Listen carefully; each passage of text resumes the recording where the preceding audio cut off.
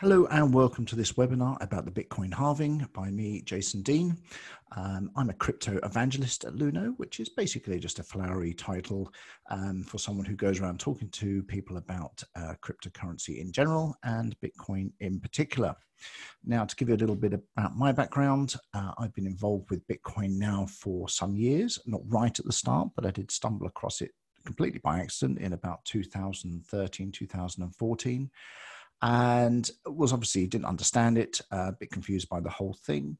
So it looked a bit scary as well. So basically I backed off for a bit and followed it really for the next sort of year and a half at a distance until I got properly involved. But once I did, I really got hooked at that point and sold my businesses. And now basically I focus full time. Everything I do is somehow Bitcoin related. Now, at some stage, of course, I had to explain what I did to my mum, which became a very interesting conversation because my mum is in her mid-70s, doesn't have the internet, doesn't have a mobile phone, doesn't see the point of either. So trying to explain it to her, well, let's just say neither of us came out of that conversation particularly well. But it did inspire me to write another book. I'd already written one, which is about money, but this one, I thought, well, look, if I can write a book that my mum can understand, then no disrespect to my mum, but surely anyone can understand it. So I wrote the book, published it. She read it. She now does understand it, more or less. But that's good enough. And that kind of what started me on this journey. So, then I started writing a lot more about it. So if you use Medium, look me up at Jason A. Dean on medium.com. I'm a top writer in the categories of Bitcoin and finance and investing. So, if you're on that platform, then look me up and you can read any of my articles there. I'm also a Bitcoin miner, so I'm involved actually on the back end of the operation as well. Started off with as a sort of budding miner years ago, built a rig eventually with 12 graphics cards and then had a 16 card rig. But those have all gone now. Obviously those days are gone and my operation is now based in Siberia with ASICs. You can look me up on LinkedIn or twitter.com, same handle again at Jason A. Dean, and messaging is on those, so you can always message me if you need to. Now, I've just taken this screenshot. At the time this webinar is being recorded, I've just taken that screenshot there of showing how much time is left before the halving. We're now pretty sure it's going to happen on the 12th of May. It's been bouncing around between the 11th and 12th of May, but it looks like it's going to be the 12th of May now. And so it's not long away at the time recording this. It's 4 and a bit days away. So let's have a little chat about this thing and see if we can make some sense of what it's all about and what's likely to happen. So these are the things we're going to cover. So what it is and why we even having a halving. I'm actually going to do those the other way around. So we're going to look at why we're having a halving first, what the reasoning is behind that, and what it is really. And then linked into that is what actually happens at the halving. So this thing that we talk about, this halving event that occurs, what actually physically happens at that moment. Then we're going to try and work out what happens next. Now, when we say what happens next, it's really about money. It's always about money. I've been talking about nothing but the halving really for the last few weeks, doing what I'm doing. It's hardly surprising. And of course, that's the question that always comes up. What do we think is going to happen financially? So how much fiat can we swap our Bitcoin for? And we're going to have a look at some of the previous halvings to see if we can get any clues from that. But also we've got to bear in mind, we've got a very unusual situation going on at the moment because we've got these guys, we've got people losing their lives and losing their livelihoods with COVID-19 right now, and that means that we've got a whole different situation going on because governments are having to print money left, right, and centre, and creating a whole unknown, unprecedented financial landscape. And we've got to think about how that affects what happens with Bitcoin going forward. So we'll take a look at that as well. So first question really is why are we even having this halving? What's it about? Well, I could just say it's fundamental to Bitcoin's principles, but it's a little bit vague. We need to go into a little bit more detail as to what that means. So remember that Bitcoin was designed to be a provably scarce, non-sovereign digital currency. Now, there's other lines in there that we might include, but really today we're interested in looking at the supply side of Bitcoin. That's really the key area that we're going to be looking at. And the thing is, if you want a financial system that has value, then you must have some sort of control over that money supply. And again, there's several parts to this, but the key ones that we would really need to know are exactly how many coins are produced over what timescale, and when these are released within that timescale. Now, you could argue that who gets them is important also, but it's not directly related to what we're discussing now. Now, it does factor in a little bit later, but right now, let's just deal purely and simply with this issue of supply. Now, we already know these numbers. So we already know that 21 million will be produced over the creation phase of Bitcoin, which is due to run to 2140. So another 120 years to run from now. And we know exactly how much Bitcoin will be produced at any point in that time. Now, that's completely unique, and it's designed to be completely unique. In fact, it's designed to be something called disinflationary. So it has a strict money supply. I'm guilty of sometimes I say that Bitcoin is deflationary. It technically isn't. So whereas fiat currency is inflationary, something that's reducing is deflationary, but Bitcoin is kind of neither of those. It's something that has a fixed supply but has an inflation within that supply up to the maximum amount. I haven't explained that terribly well, but it's the correct term is disinflationary. As I say, I'm as guilty as everyone else is saying deflationary. It's not quite correct. That's the one if you really want to show that you know your stuff really well. So disinflationary assets are kind of important because, first of all, they're quite rare. As I already said, fiat isn't disinflationary, and actually most other commodities aren't either. But there are some that are quite close. So gold, for example, you would say is disinflationary. And things that have that attribute are very positive for things like acting as stores of value.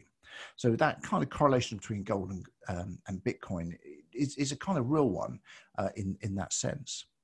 So the best way to understand this, really, now that I've explained those few lines, is really think about halving as one of the tools that the Bitcoin core code uses to make that scarcity happen, that deliberately designed scarcity happen.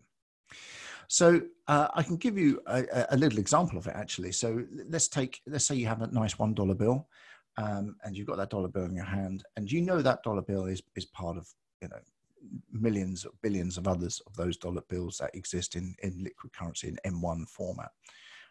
Now, the Fed, with what's going on, obviously have just basically announced they're going to print as much money as I like. I appreciate it's not physically printing it, but they're creating money.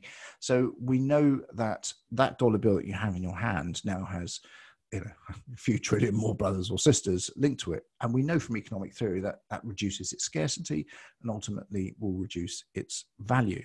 So we can see straight away that that's an inflationary item. Now, if you have one Bitcoin, you only have one Bitcoin out of the 21 million that will ever exist. There will never be any more. So your one of that 21 million will always be the case. And you can see straight away the difference in how that works. So let's look at this visually. So if we look at Bitcoin inflation over time, I suppose. So you can see, you hopefully can see my cursor on the screen here, but this is the blue line is the coins being released over time, going right up into the future. As you can see, it gets exponentially harder as time goes on to produce those last Bitcoin. And then you can see the inflation rate dropping down here, and you can see it's completely controlled at regular intervals, and we know exactly how many coins are going to be joining at any particular time. Now, if I just extrapolate that and put that into a nice little neat table for you here, you can see that at the launch, Bitcoin had an inflation rate of 61%, which is, of course, enormous. But in those days, you didn't need any processing power, really, to mine Bitcoin. You could do it on a laptop CPU, and they'd just be throwing Bitcoins at you because no one used them. They didn't have any value, but you could create them. And by the time we were, 4 years in and the first halving, it dropped to 10.68%, which is, if that was a fiat currency, it'd still be pretty high, but at least it seems realistic. And then we're currently in the phase of 3.93%, which again for a fiat currency would be considered high. However, from next week, or from the 12th, whenever you're watching this, the inflation rate will drop to 1.74%. Now, we know this absolutely because that's what the maths tells us. But there's something fundamentally important about this, because for the first time ever, Bitcoin's inflation rate will fall below the level of three kind of key indicators. Now, the first one is gold. So gold has an annual inflation rate of about 2.5%, roughly speaking. I know it varies a bit, but there's, generally it's around 2.5%. Global inflation is currently about 3.56%. Now that's as of today, which is obviously a few days before halving, and it's an estimate by Statista.com. We would expect, obviously, with what's going on, that to increase quite dramatically over the year. Now, the other figure that's important is most governments use the figure of about 2% to control fiat currency. So 2% is a kind of key indicator of that. Now, Bitcoin is going to be below that for the first time. And they're the kind of important factors we may want to take into account a little bit later on when we're looking at the possible effects of this. So it's all very interesting, but what actually is the halving? So now we know why we have it. We need this kind of financial control over this environment and this currency. What actually happens when this mysterious thing occurs? Well, of course, the technical answer is it's a 50% reduction in mining rewards. Now, some of you will know exactly what that means and what the implications are. Some of you won't. So I'll give you a very, very quick summary of how this works. Let's say, for example, that's me on the left, that's you on the right, and we're going to do a Bitcoin transaction.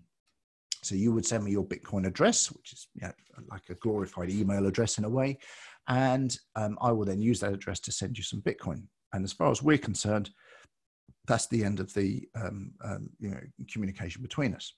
Now, normally we would have to go through a third party, so we need a bank or PayPal or Visa, whatever it is, to make that transaction happen. But this time we don't, because we're doing it peer-to-peer. So something else is going on here. So as far as we're concerned, we just see this coin going backwards and forwards, but someone somewhere has to be doing something. And that something is mining, which is this kind of lovely romantic sort of name, I suppose, for what actually is going on. But really, mining is a term used for the network processing. So behind Bitcoin is this big network which anyone can join or leave anytime freely, and they can be part of that network and they can support these transactions. And this is done through quite complex calculations. We don't need to go into any of the real technical stuff at this point, but the point is, as a miner, which I mentioned at the start, I have invested in equipment and I am paying for electricity to run those machines 24/7 to act as part of that Bitcoin network. And there is a cost associated with it, and that cost is quite high. So I really need to get some kind of reward for doing that, and that's what the Bitcoin protocol is all about. So for every block that is processed, and remember, every block takes about 10 minutes, and it's basically a name for all the transactions that have been put together in the current situation. And every time they're processed, a reward is given to the miner who completes that transaction. I acknowledge I'm simplifying this quite significantly, but we don't really need to go into the technical detail. All that's important here is the understanding that there is a reward for the miner involved. Now, of course, in real terms, no one really mines on their own anymore because there are so many hundreds of thousands of machines around the world. It's not really practical. So we all join these big mining pools, and the mining pool, someone in there will win that block reward, and it will be shared out amongst everyone. So up until now, it's been 12.5 Bitcoin per block. Well, actually, it hasn't, because this is the third halving that Bitcoin has experienced. So if we look back, when Bitcoin launched back in 2009, the reward was 50 Bitcoin, as we touched on. And that's 7,200 Bitcoin being produced each day. Then it drops to 25 or 3,600 Bitcoin. And where we are now is 1,800 Bitcoin a day, because we're at 12.5. So already you can see how much this has dropped. Now, from next week, we're suddenly going to be down to 6.25 blocks, Bitcoin per block, which is 900 Bitcoin a day. Now, as you can see, that's a big reduction. Obviously, it's a 50% reduction, but in numerical terms, it's quite a big reduction as well. So you can see that straight away, the miners are going to be sort of having to do the same work for less reward. And that's something that we're going to come back to in a minute. Now, the other thing to point out is that this change takes place every 210,000 blocks. Now, that's written into the protocol, can't be changed. So because we're on the third one, we're now about to hit block height of 630,000. And what that means is this happens instantly. So the miner who gets block number 630,000, solves that calculation, makes it part of the chain, they will get the full 12.5 Bitcoin. The miner who solves block number 630,001 will get 6.25 Bitcoin. And it happens instantly, literally just clicks over those, it's not phased out or moved. It happens exactly like that. So already there's quite a lot we know about halving. So we can rule out some of the uncertainty just by recapping on the things that we know about. So let's just have a look. So we know that 900 Bitcoin are now going to be produced a day instead of 1,800. So that's categorical, we know. We know that the inflation rate is going to drop to 1.74%. Again, we don't have to worry about that. We know categorically that's going to happen. And we know it's going to be twice as hard for miners to produce Bitcoin, technically. I'll just put a caveat on that in a moment. We also know there's some likely effects because we've had two halvings before, there's a little bit we do know about it. Now, the first thing we're almost certain that will happen is that the mining hash rate will drop. And the reason for this is quite simple, because when the halving occurs, as I mentioned before, the miners will get half the reward. Now, that's great. That's not so great if you're running older generation equipment. So the example I usually give is the Bitmain's S9, which is pretty ubiquitous. There's hundreds of thousands of the units all over the world. And they've been, really good productive machine, but they are coming to end of life. They're just about profitable at the moment if you've got a good electricity fee. Not a high electricity cost, I should say, rephrase that a little bit better.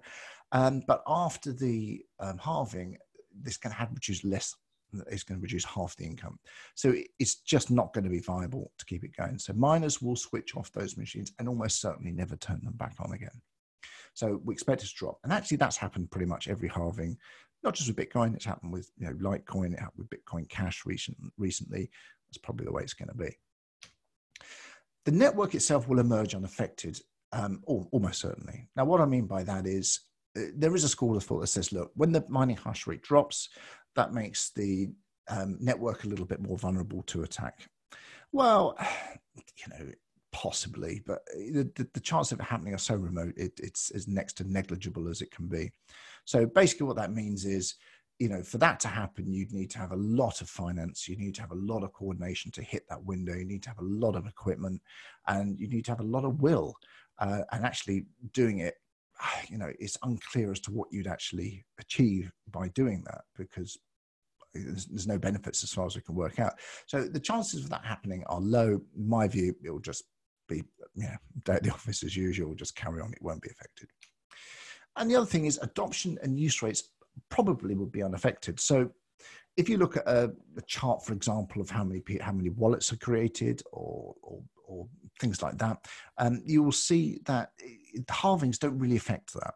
And that's because these people who are setting up new wallets, generally speaking, are people who are new to Bitcoin. They just want to get involved. They just want to use it. And they don't so much get involved with the stuff behind the scenes, at least not initially. That's more for people like you and me, perhaps, who are more into the industry as a whole. The analogy I always use is a bit like driving a car, I suppose, for most people. So you and I can get in our cars, we start it, I'll press the button, whatever, we drive it A to B, we get out the car, lock it up, don't think about it. We don't really care, most of us, how that engine works, or we just care that it goes and we can go from A to B. Now we can find out about it, we can work out, we can learn how to dismantle the engine if we want, but most of us aren't interested. And Bitcoin's kind of the same. So we can send Bitcoin to each other A to B without too much problem. And we don't really want to know about all the detail that's going on underneath. So it's unlikely to change any of that. However, there is a big unknown effect. And of course, that one is price, because we don't really know what's going to happen from here. We can make a few little guesses. We don't, I don't do predictions per se, but I'm happy to discuss, the bullish and bearish scenarios on this. So let's have a look at the effects of the previous halving. So at this point, remember, there are some caveats here because we've only got 2 data points. Now, speaking as an analyst, 2 data points is nothing. It doesn't give you any real basis of comparison, except perhaps to see if there's any coincidence there. You had 3 or 4 times that you could say you had a trend, but we have to take it with a little bit of a pinch of salt. And the other thing, of course, to use that old expression that we're all so familiar with, is the past is not an indicator of the future. So, what we see here may not be the case that happens next. So let's just have a look at what we've got here. Again, hopefully you can see my cursor on the screen, but what is quite clear, remember, we're only talking about price here, is that leading up to the halving event, which is these white lines here, there has been a steady increase. This is a logarithmic scale, of course, in price, and then followed by another increase in price afterwards, 12 months here, 18 months here. So we saw the same pattern there, and the same pattern coming out here as well. And also, you'll see here that it's not quite so clear cut, but there has been a peak to trough rise of about 168% over that time. Now, it's a little bit tempting to say that the most likely outcome here is the one that we've seen before, because it's happened twice before. We're kind of set up to do the same thing again. But things are very different this time round, and we've got to acknowledge that and have a look at it. So the first thing is, I should probably stop pressing the back button. Of all the buttons I've got on the keyboard, I keep pressing the back button. Right. So, so what is different this time? So let's have a look. So first of all, adoption. Okay. So the world is in a different place now in terms of Bitcoin adoption as is for pretty much everything else. I'll give you some idea of the numbers here. If we go back to the 2012 halving, so Bitcoin started early 2009, this is late 2012. There were 43,500 wallets in existence at that time. Now, that's a club. That's not a worldwide global movement. That is a club. So, anything that's happening on that basis is kind of hard to extrapolate out later on. By 2016, there was 7.85 million. So it's a big jump, but still hardly global. And as of this morning, when I looked on the blockchain, there were 48.37 million. So it's about 7 times as much. It's big, but not massively, not on a global scale. So we can get some ideas from it, but we can't, again, really draw an absolute idea on it. So the next thing is awareness level, though we can say has gone up. So it is higher than the first 2. Does that help? Does that mean it's factored in? Again, it's really hard to say. So the other thing is mining levels. You've got to remember that ASICs, that's the machines used by miners now. You can't use GPUs or CPUs anymore. ASICs stands for application specific integrated circuit. Not the easiest thing in the world to say, which is why we say ASICs. Really only sort of became sort of widely available in around 2016, started being deployed on a sort of large scale then. So the last 4 years of this halving cycle have seen a much higher mining hash rate than we've seen before. Now, that could affect things. In fact, we've really touched on some of that. So we've got to take that into account as well.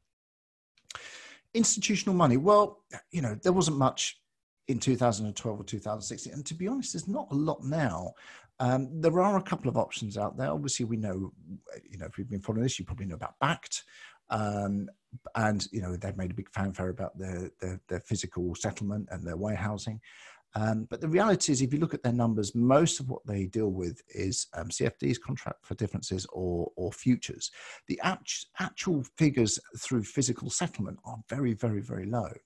And that might tell us something. And of course, that's this physical settlement that deals with the demand and supply side. We've also got Grayscale, of course, quite famously, but they've got a Bitcoin warehouse, and they're making a fund with shares of that stashed Bitcoin. And there are a couple of ETFs around, not in the US, obviously, but there are a few around. So it's a little bit sort of round the edges at the moment. So there's not any, I would say, real hardcore institutional money in there at the moment, but there is a little more than there was in 2016. The other thing we can't, we're skirting around the issue really. Right now, map of the world kind of shows it very, very clearly, the effects of COVID-19, because people are losing their lives, they're losing their livelihoods, and the impact of that is permanently, I think, changing our financial landscape. And so Bitcoin, this halving is going to happen right in the middle of that. So we've got to have a look at that as well.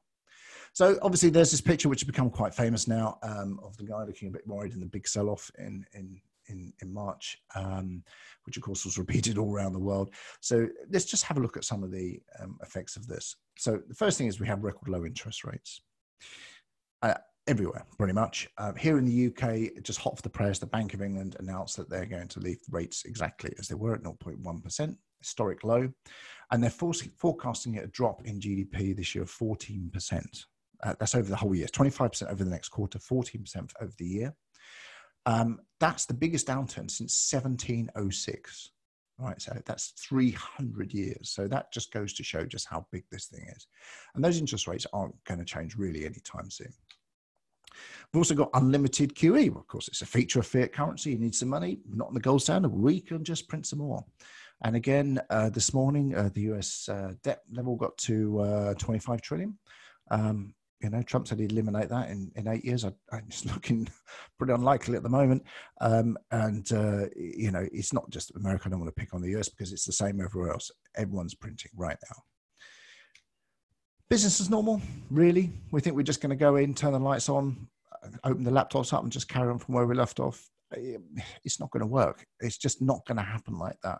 Apart from social distancing, apart from supply lines being a mess and companies folding and what have you, our habits have changed, our attitudes have changed. You may have read just very recently that Warren Buffett sold all his stocks in airlines at a loss, because his view is that the way that people will travel will change. The airline industry has changed fundamentally. And I think that's a valid point. We may even see infrastructure project knock-ons as well. So in the UK, again, just giving examples because I live here, I tend to follow this news quite closely.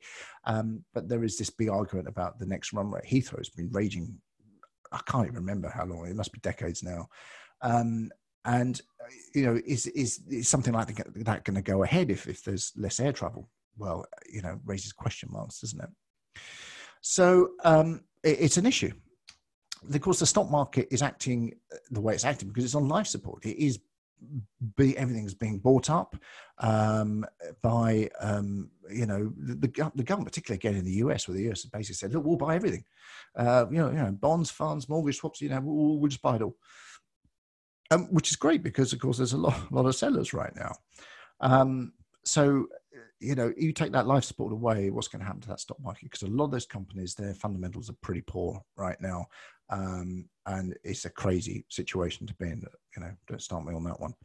On the other side of the coin, you've got the certainty of Bitcoin supply. You've got all this noise and chaos, and then you've got Bitcoin's kind of the calm guy in the crisis, just going, well, I'm just kind of over here, just banging out my transactions every 10 minutes. And, that's all I do. And of course, that network there can't be affected by individuals, but it doesn't matter how powerful you are. It doesn't matter, what corporations you own. It doesn't matter who you are as an individual. You can't stop that. And in fact, no one can stop that.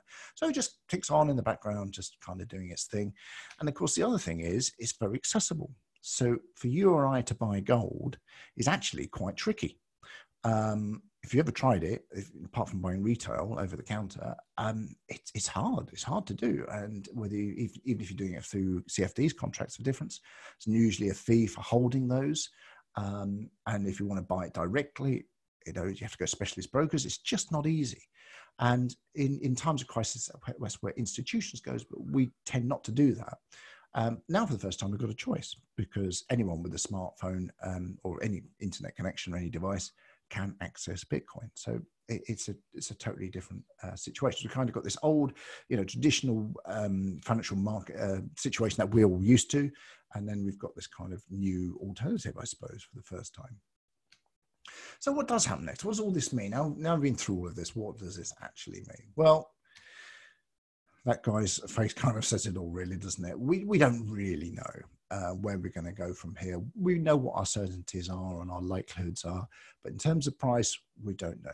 We can say that there are two kind of cases really here. We've got the bearish case where the miners sell their Bitcoin to pay for upgrades. So in other words, remember I was saying about them switching off the machines? They'll run it to the last second. As soon as it's not profitable anymore, switch it off, chuck it in the bin. It's gone. We now need to upgrade, so we'll sell our Bitcoin to pay for those upgrades. And remember, there's hundreds of thousands of machines, so it's not an insignificant thing.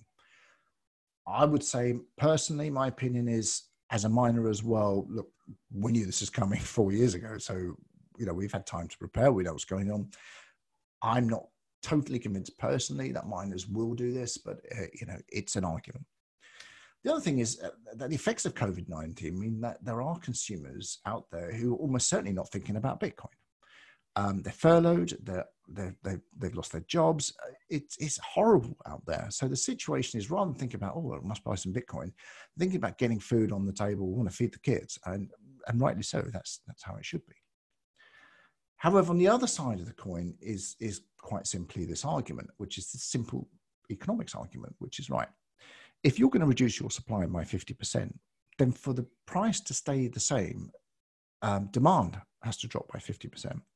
Now, how likely is that in real terms? Well, it's a difficult question to answer, but in my view, it's quite unlikely that demand is going to drop to that level at the same time supply. It'd be a hell of a coincidence.